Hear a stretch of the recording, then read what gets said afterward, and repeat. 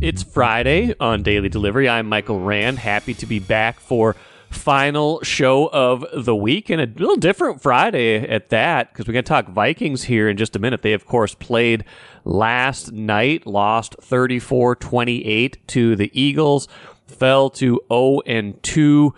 Two one-score games that they've lost so far this year, technically, although yesterday was... I guess technically it was. It was they scored late and then tried an onside kick, but that game never really felt like it was within their grasp. They would have had to make a defensive stand, and they certainly didn't do that. But we'll get into that game here in just a minute. Some thoughts on what went wrong there. After that, Phil Miller from the Star Tribune will join me to talk Twins. Going through some interesting decisions the Twins are almost certainly going to have to make heading into the postseason. Now, the AL Central is not officially wrapped up, but the Twins beat the White Sox 10-2 on Thursday night. Magic number down to 8, division lead up to 8 with just 15 to play for the Twins. This is feeling like even more and more like a foregone conclusion. They will be heading to the playoffs, heading to the postseason. A lot of questions, though. What's their playoff rotation? Which pitchers get the call down to the bullpen? Which ones end up starting? And which regular relievers might not make the postseason roster at all? Byron Buxton, a big question as well. Bobby Nightingale, by the way, the other beat writer, the co-beat writer on the Star Tribune Twins beat, has a good breakdown of some of these similar topics on StarTribune.com today. So those two things working quite well together. Check both of those things out if you would. So yeah, that's coming up here in just a few minutes. First, though, like I mentioned, let's get into the Vikings and what happened on Thursday night.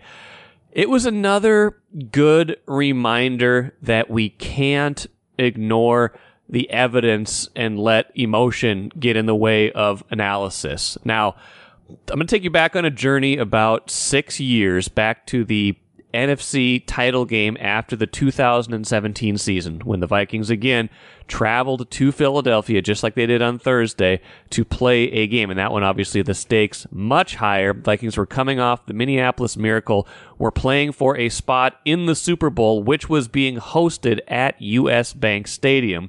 It was a dream season of sorts, 13-3, surprising because of all the injuries they'd had at quarterback. And I looked at that game, I looked at the analysis of that game going in, and at a lot of different skill positions, it seemed like pretty much a wash, right? The Vikings and the Eagles were both using backup quarterbacks. Case Keenum had a very good season for the Vikings. Nick Foles was a little bit shaky, but he was a good backup quarterback. The Vikings had plenty of other skill position guys, Stephon Diggs, not Dalvin Cook that year, but Stephon Diggs, Adam Thielen, lots of other guys who could make plays for them, and a defense that had risen to the occasion that season, one of the strengths of those Mike Zimmer teams.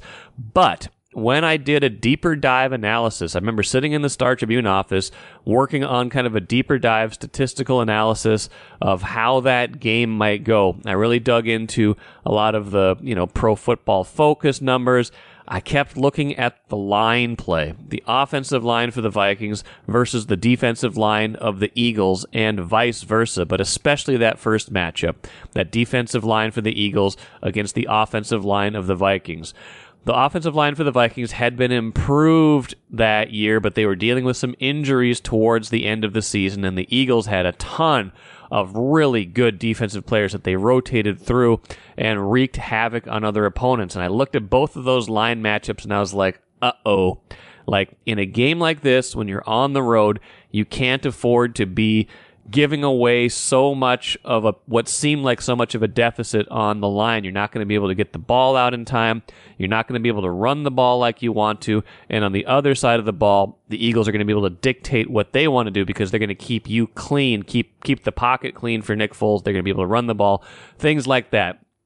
lo and behold, it was not a season of destiny. It ended a game short, 38-7 in Philadelphia, and the line play told a lot of the story, in particular on the game-turning play when Case Keenum had his arm hit on a throw. Vikings had taken an early 7-0 lead and had the ball around midfield when Keenum was hit as he threw.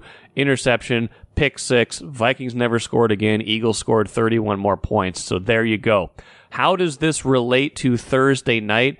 Almost entirely different set of players, but the same story. The line play, even though the Vikings have tried to improve there, even though they've invested vast amounts of resources into the offensive line since that fateful game, drafting Brian O'Neill, drafting Christian Darrisaw, who did not play in that game, drafting Garrett Bradbury, drafting Ezra Cleveland, drafting Ed Ingram. Their entire projected offensive line this year were all number 1 or number 2 round draft picks in each of the past 5 drafts. And now you look at them and they've been okay, especially those tackles. The tackles are good, but the interior of the line is still a big question. And it looked like the Eagles, especially with Bradbury and Darrisaw out for the game, had a huge advantage there. And on the other side of the ball, it sure looked like the Vikings' kind of inexperienced and maybe kind of rather ordinary front was going to have a hard time stopping the Eagles, particularly in the running game. And that is exactly what happened in this game. Now, the fumbles told a huge part of the story again. That's a huge concern. I'll get to that in a minute. But the line play on both sides, the trenches right now, are not going the Vikings' way. They couldn't run the ball against Tampa Bay. They couldn't run it against the Eagles, and they couldn't stop it against a very good Eagles running team. What we got to find out the rest of the way here is if these were 2 bad matchups for especially the Vikings offensive line and that they might get a run game going at some point here. They've tried to invest in it in the offseason, signed Josh Oliver, went to a different style of running game with Alexander Mattison instead of Dalvin Cook. It seems like wishful thinking at this point because they have not gotten anything going in the running game in either of those 2 games. And on the other side of the ball, the Eagles ran for like 259 yards. Really let them take control of the game with some really long drives, kept the Vikings off the field.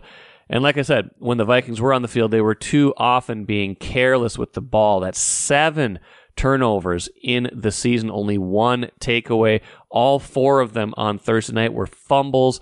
You had the punt return fumble early. You had Alexander Mattison putting it on the ground, the huge crushing one. Bad things are happening right by the goal line at the end of the first half. Last week it was the interception that KJ Osborne could have had, but it was kind of behind him. This week it was Justin Jefferson fumbling at like the half-yard line right before halftime. Vikings could have gone in with perhaps a lead 14-10 or at worst 14-13. Instead, they're down 13-7 at the break. Philadelphia scores twice quick in the second half, once because Oli Udoh, backup tackle, lets pressure get in. It's a strip sack, and very soon after that, the Eagles are in the end zone. So line play, backup line, and here's the thing too. Malpractice with how they went about building the offensive line this year. It was, from the jump, we knew this was a deficiency to a degree last season. They went with continuity. They didn't get enough depth, I don't think, or not enough quality depth, to the point that we looked at it and said, okay, if they have 2 starters out, it felt like they didn't have a chance at all against the against the Eagles. Now, to their credit, they did get back up. They rallied. They got to within 27-21 with about 5 minutes left, to the point where if you could muster 1 defensive stop, you would get the ball back with a chance to potentially win. And instead, of course, the Eagles ran the ball, and got it into the end zone. Vikings, needed basically a miracle at that point. They got 1 more late touchdown, but would have needed an onside kick. So big points here are the fumbles. That's carelessness. That's pressing. That's something where you feel like you have to do more than you are being told to do in a game because maybe there are deficiencies elsewhere. 7 turnovers so far this season, 6 fumbles lost. The Vikings only lost 8 fumbles all of last season, 6 already this year. Now, their turnover differential last year was only a +2. That was one reason you looked at this season and said, okay, maybe that wasn't as extreme an outlier last season as we might think. The one-score games were one thing, but think about it. The way they got turnovers last year, so many of those turnovers that they got, so many of their takeaways were fourth quarter, huge turnovers. That was not sustainable. So you think about the timeliness of turnovers, two huge ones so far this year that have dictated how games have gone. That interception at the goal line last week, the fumble at the goal line this week. All of it adds up to this. Kevin O'Connell was 10-2 in his rookie season last year through 12 games. Vikings are 3-5 since then, including the playoff loss to the Giants. That's going in the wrong direction. I don't know where the rest of this season is going, but I don't feel good about it right now. I just look at this team right now and I say there are a lot of ways to beat the Vikings on the line, in the secondary, a lot of different ways to beat this Vikings team, and they cannot simply afford to beat themselves. Grand Casino would like to take a moment and salute the true football fan. The passion, the hope, the anticipation, that incomparable feeling of winning. Grand Casino would also like to take a moment to remind you that you can find all that anticipation, thrill, and winning at Grand Casino. Grand Casino, let your story begin. I've got Twins beat writer Phil Miller with me right now. He just came off of covering a good share of the recent games the Twins had against the Rays, where they showed okay. They finally beat Tampa and certainly didn't lose ground in the playoff race. Before we started recording, Phil, you were talking about how Cleveland making it awfully easy on the Twins to kind of focus a little bit more on the medium and long term and not so much the short term. Fangraphs, as of recording time on Thursday afternoon, Phil, giving the Twins a 99.9% chance to win the AL Central. If we can say this is all but done, with just 15, 16 games left in the season now, a lot of the more interesting questions now spin towards October and not September, and a lot of interesting potential questions for the postseason roster, assuming there's not a 1 in 1,000 miracle choke job in their future. I always love that Minnesota fans set it up as, oh, how much is this one gonna hurt?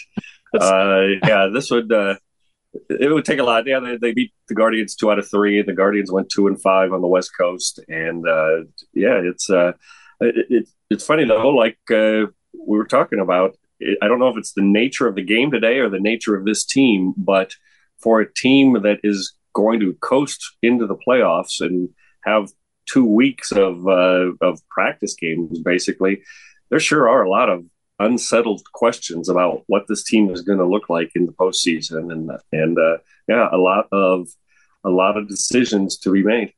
What are the big ones in your mind? I mean, we could start with probably the biggest one, which is, are they going to have Byron Buxton, and how much is that worth at this point in the season? Because we reported he had the cortisone shot the other day.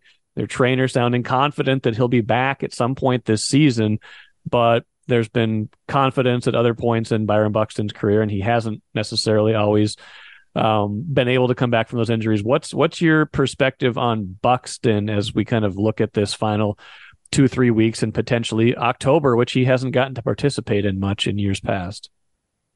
Well, I expect there to be some horrific news about his condition in the next couple of days, because every time they express optimism, there's a setback. It's true.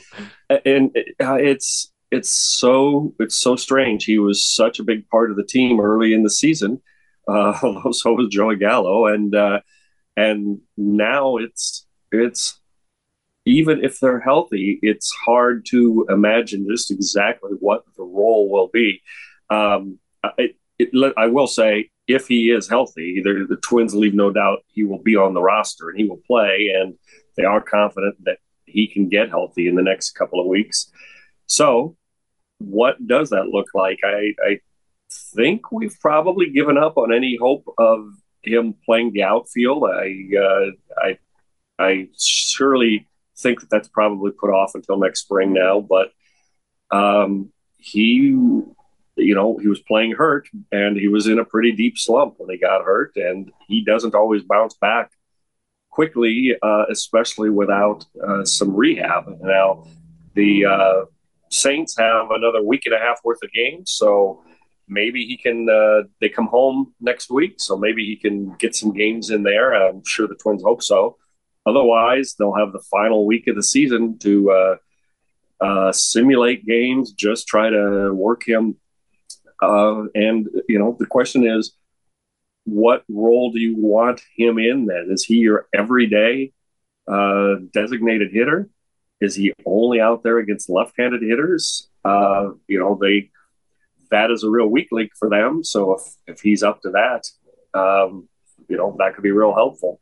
But this is one of the major guys, maybe the major guy when he's healthy. And 2 weeks out, they have no idea what he's going to be in the postseason.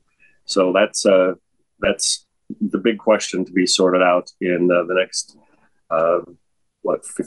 17 days. Yeah, and like you said, contrary to past years, they've been okay now this year when he's been out, and part of that is that they were really struggling as an offense when he was in, and part of that is because he was really struggling to hit for those last 2 months, whatever the slump was, and the physical condition was deteriorating. So it's a different question probably than in past years, where past years they were so dependent on him, and there was no question that when and if he came back, he would be immediately inserted into the lineup and probably in center field, and that they would be kind of pinning a lot of their hopes to that. So it's different this year because guys have hit better in his absence. It's created a different kind of rotation for designated hitter. Edouard Julien, who's a little banged up, and we can talk about him in a minute. He largely has filled a lot of those DH at bats and done well in a lot of those situations until a little bit of a snag recently. Gives you a chance to have a guy like Royce Lewis in the lineup every day, and he's been tremendous for them in a lot of different ways. Really kind of gave them that separation with some of those big games he had 2-3 weeks ago. So it's just you're right. It's an interesting question. There's like 8 to 10 guys that you're looking at right now. We talked about even before we started recording that we don't quite know what to expect, and we don't quite know how the postseason roster shakes out. But I suppose some of those dominoes could be determined in part by Buxton. Yeah, they have a lot of the shape of the pitching staff, and you have to start with the fundamental question of how many relievers and how many starters do you really need in a postseason. But up and down the lineup too, you're right. There are questions. It's difficult to imagine a big important game with Byron Buxton sitting on the bench, but no, I mean. Royce Lewis has stepped up, but they still don't have the firepower from the right side when they face left-handers, and so that's one big reason to have him on the roster. But could they just limit him to that? It's difficult to imagine the Twins leaving Byron Buxton on the bench in a game if he's healthy. So they've got 2 weeks to get him healthy, and how many times have we said that? Get him healthy. Joey Gallo, another interesting one. He's on the injured list right now, had been in a pretty massive slump before that, kind of like Buxton. You referenced it. I mean, we tend to forget because it's been bad for a while, but he had a lot of good big games for them in April and May. They were at least frequent enough that he stayed in the lineup. If he's healthy, what's his role potentially in the postseason, or is there one? Well, he's healthy. I watched him take ground balls at first base and run the bases. I think he is only slightly injured. I think it was a sort of a wink, give him a couple of weeks off injury. You don't want him in the lineup every day anymore. I don't think they pinch hit for him the first chance they get when he's there against right-handers. It's such an odd. He's such a unique player in every way, and it's been such an odd season. Until a couple of days ago, he led the team in home runs, and now we're talking about, is he going to be left off the postseason roster? I imagine he is. Now that Willie Castro is healthy, with Nick Gordon potentially being healthy, if you sit down and say who might be more useful in extra innings of a playoff game, what could what could Joey Gallo give us versus Nick Gordon? Nick could pinch run. He could give him flexibility if they pinch hit for some infielders. I think they'll probably leave him off the playoff roster, but they could also cut down on the number of pitchers they carry, and they can change the roster series by series, which helps. So that is, I think he's holding on to a roster spot just by his fingernails, and I can see that they might say, what if we just need we're down 3 in the bottom of the 9th and get a couple of guys on base? Would we take a shot? But he has been so terrible in the second half of the season. He literally did not hit the ball out of the infield for 3 weeks. They keep him around, so there must be some thinking behind it. But the one thing that I will say is that these 2 weeks give them a chance to put him in the lineup again, and see if he can rev up again to his how he looked in April, because he was arguably the MVP of the team outside of the pitchers the first 6 weeks of the season. Maybe Kirilloff's health has something to do with this as well, but it does seem to me like Wallner has become the kind of hitter they wanted Joey Gallo to be, right? I mean, that's kind of it. He's a little bit all or nothing, but he gets on base a fair amount, and when he hits it a long way, and that's kind of Joey Gallo's game. But Wallner does it to an acceptable level, right? Yes. His slumps are he goes a couple of days without getting a hit. Joey's have been he goes 6 weeks without getting a hit, and that's a problem. Yeah, and he just looks so lost at the plate. It's such a strange phenomenon that it just makes you wonder, because when he taps into his talent, he's the better player. He's been an all-star twice. It's just been such a crazy year. I see why teams sign him, and I see why teams cut him loose, because I've never seen more of a hot and cold player than this. But you have to think about what wins games. I had an interesting talk with Derek Falvey the other day about playoff rosters. And of course, he's not committing to anything and not really giving away many secrets, but he does say they have a lot of research. It's all pretty public. It's out there of what wins playoff games, what statistics correlate with winning. Yeah. And in the playoffs, there's no statistic like home runs for winning games. And he can do that sometimes. So that I do think that's why they are keeping him around. Michael A. Taylor seems like he's progressing and will be a part of this mix. And he's been a pretty big part of this team, let's be honest. I mean, they would be in a much different place, given how Buxton's year has gone, if they had not made that acquisition of Taylor, and had he not had the kind of year. I mean, he's not a great hitter, but he's had some timely hits and certainly a very good center fielder. That I'm assuming he's healthy, he's one of those kind of core players where there's no doubt, and he's probably in the lineup most of the time in the postseason. You definitely put guys like Correa, Kepler, Polanco, Lewis in those definitely playing if healthy categories. But aside from that, and a catcher, probably Jeffers, there's not a lot of those guys where you're definitely saying, yep, that guy's 100% in the lineup. Yeah, I mean, what would their season look like? It looked like last year, when they were running the Ref Snyders and Contrerases and Celestinos through center field, and kind of fell apart at the position. I know they signed him for his defense. I'm sure they did not expect to get all the home runs they've gotten. He has been a big part, and he's fine. He is ready to play now. He'll play this weekend, and he's just going to use the next 2 weeks to ramp up. He also has a lot of playoff experience. He had a huge hit in the Nationals wild card game on their way to the World Championship 4 years ago. So, there's no question he's around, and he'll be in the lineup. And having Willie Castro back, and another Gordon or Gallo on the roster gives them a chance to hit for him against right-handers late in games if they don't like the matchup. But I don't think there's much question that Michael A. Taylor is on the roster.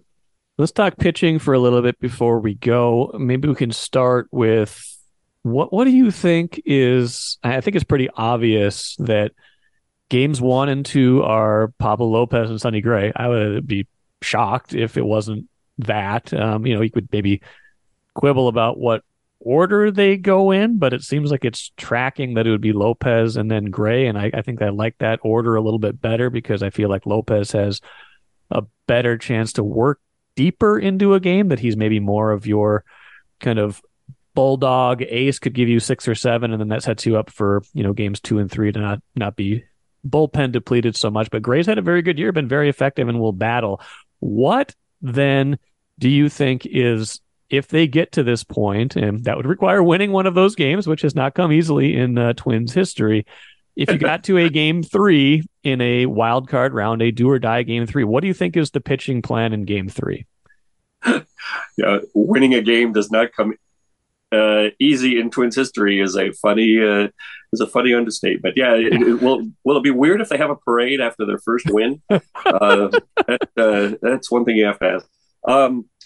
The third game will be interesting. The default question is Joe Ryan, and he's kind of the assumption, although he has been shaky down the stretch. It's interesting to me that they are bringing back Bailey Ober this weekend, and he's going to start Friday night. And they gave him essentially 3 weeks of rest. A couple of them, a week and a half of that completely rested, and a little bit on either side of that to while he wasn't pitching very well here, and then ramping him up. He's a guy who, when he first got here in April and May, was at times with the other guys, maybe the best pitcher on the team. I don't know if they would give him a start in a deciding game, but he's got 2 weeks to show that that's a good idea, and he's got the confidence for that. I'll give you that. Joe Ryan a couple of times has looked kind of like, I'm not sure what's going wrong here. Maybe they would start one and have the other ready, and you'll have a really quick hook in the playoffs. But I would not count out Bailey Ober for the start in game 3. I think these next 2 weeks, and they've got time to get him 3 starts, is really important to whether he's on the postseason roster at all, for one thing. If he's not going to start or piggyback with Ryan, I could see them leaving him off completely. But he could step into a game 3 role. I wouldn't count that out. Yeah, I think it's fascinating. And I think Dallas Keuchel has been a nice story. He's given him some good starts and some not so good starts. He got hit pretty hard by the Rays. That was a game I was at on Wednesday, and got knocked around pretty good by the Phillies, certainly, and maybe by the Rangers one time, although he pitched okay against the Rangers another time. I think that was maybe in relief. But he doesn't – I don't look at Dallas Keuchel and see a guy who has playoff roster written all over him, although he certainly has big game experience. Kenta Maeda is an interesting one. Chris Paddock is an interesting arm. Louis Varland. How do you think all those guys fit into the mix pitching-wise? Well, it could be a completely different bullpen when we get to the postseason. The Josh Winders and Cole Sands and Cody Funderburks and those guys have gotten them to this point, and thanks very much. But they probably Chris Paddock is confident he can help. I'll tell you, you say Dallas Keuchel doesn't look like a playoff guy. Dallas Keuchel is the most confident pitcher in the clubhouse. He really, really thinks that when he's on, he can help a lot. And they don't have left-handers, an abundance of left-handers around. There's been a lot of talk in the press box about, is there a role for Dallas Keuchel in the postseason? Your instinct is no, and you're right. His track record is good against bad teams, and his tough starts the past month and a half have been against good teams, and that kind of sorts itself out pretty quickly in the postseason. He's an interesting case. I guess he's probably not on the postseason roster, but he has more experience at it than anyone else. He's won a world championship. So that's an open question, but you're right. The Chris Paddocks, Kenta Maeda, Louis Varland. I think Louis Varland has cemented himself now on the postseason roster in the bullpen. It could be a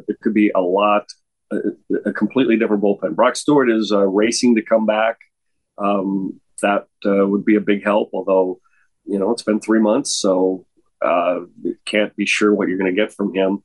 But there could be an entire another starting rotation in the Twins bullpen during the playoffs, because you really only need 3, or in a best of 7, if they would make it that far, maybe 4 starters.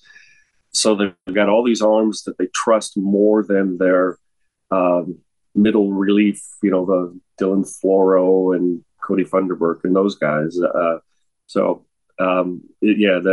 think the pitching staff will definitely be completely different from what got them there.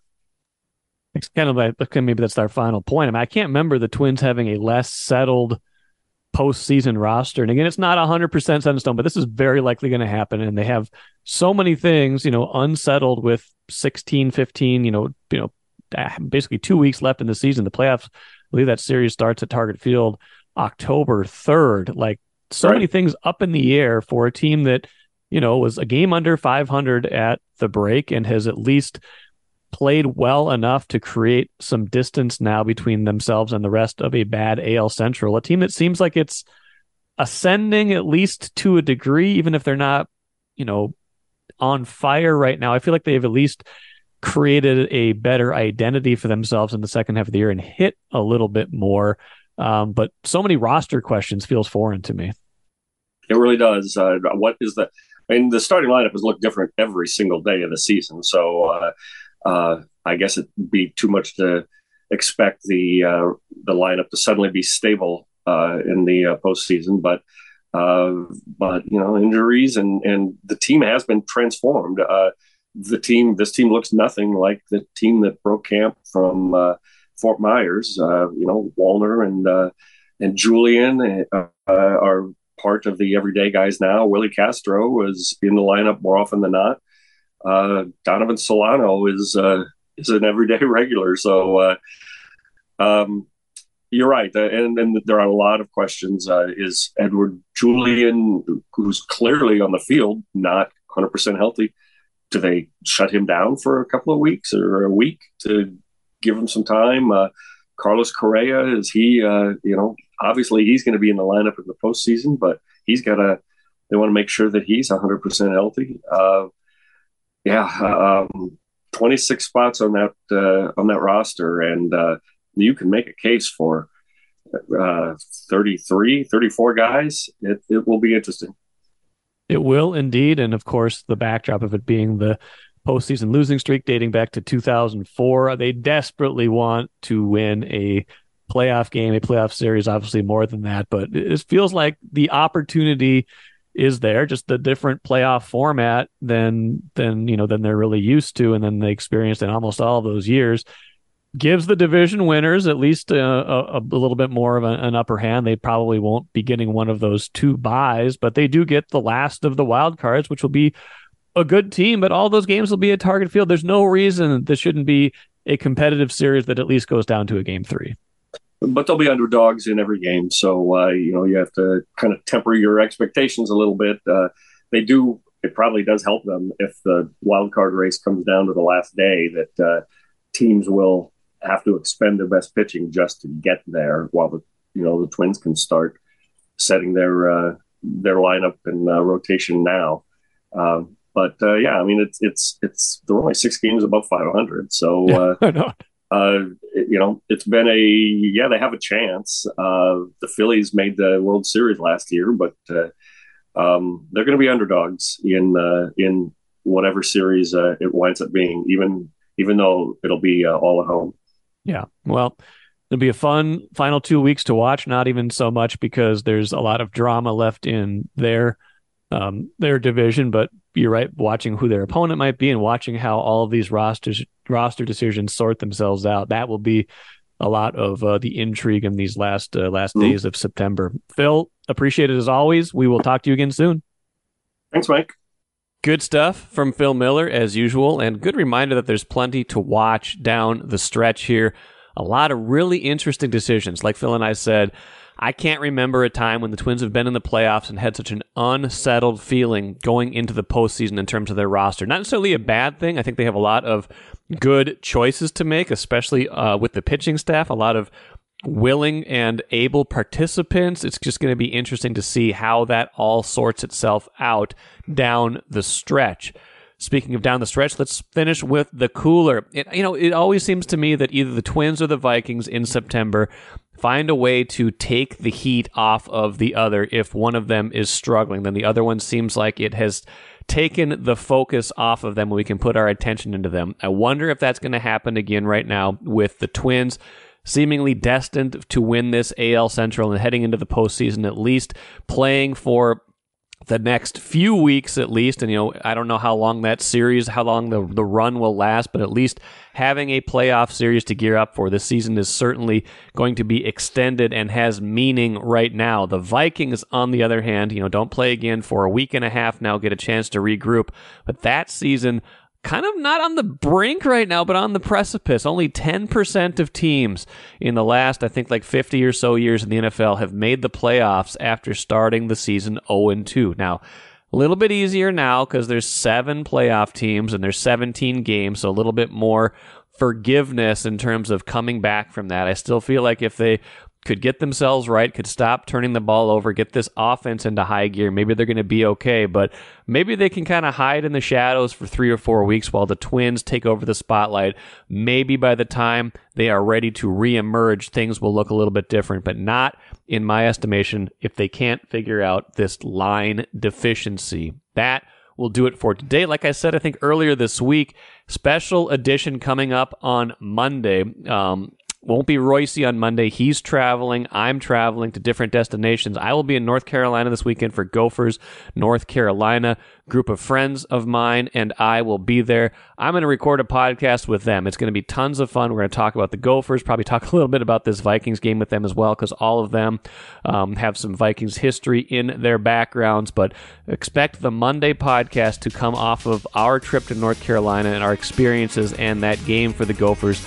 2:30 Central Time kickoff, 3:30 if you happen to be traveling for it. That should be a lot of fun.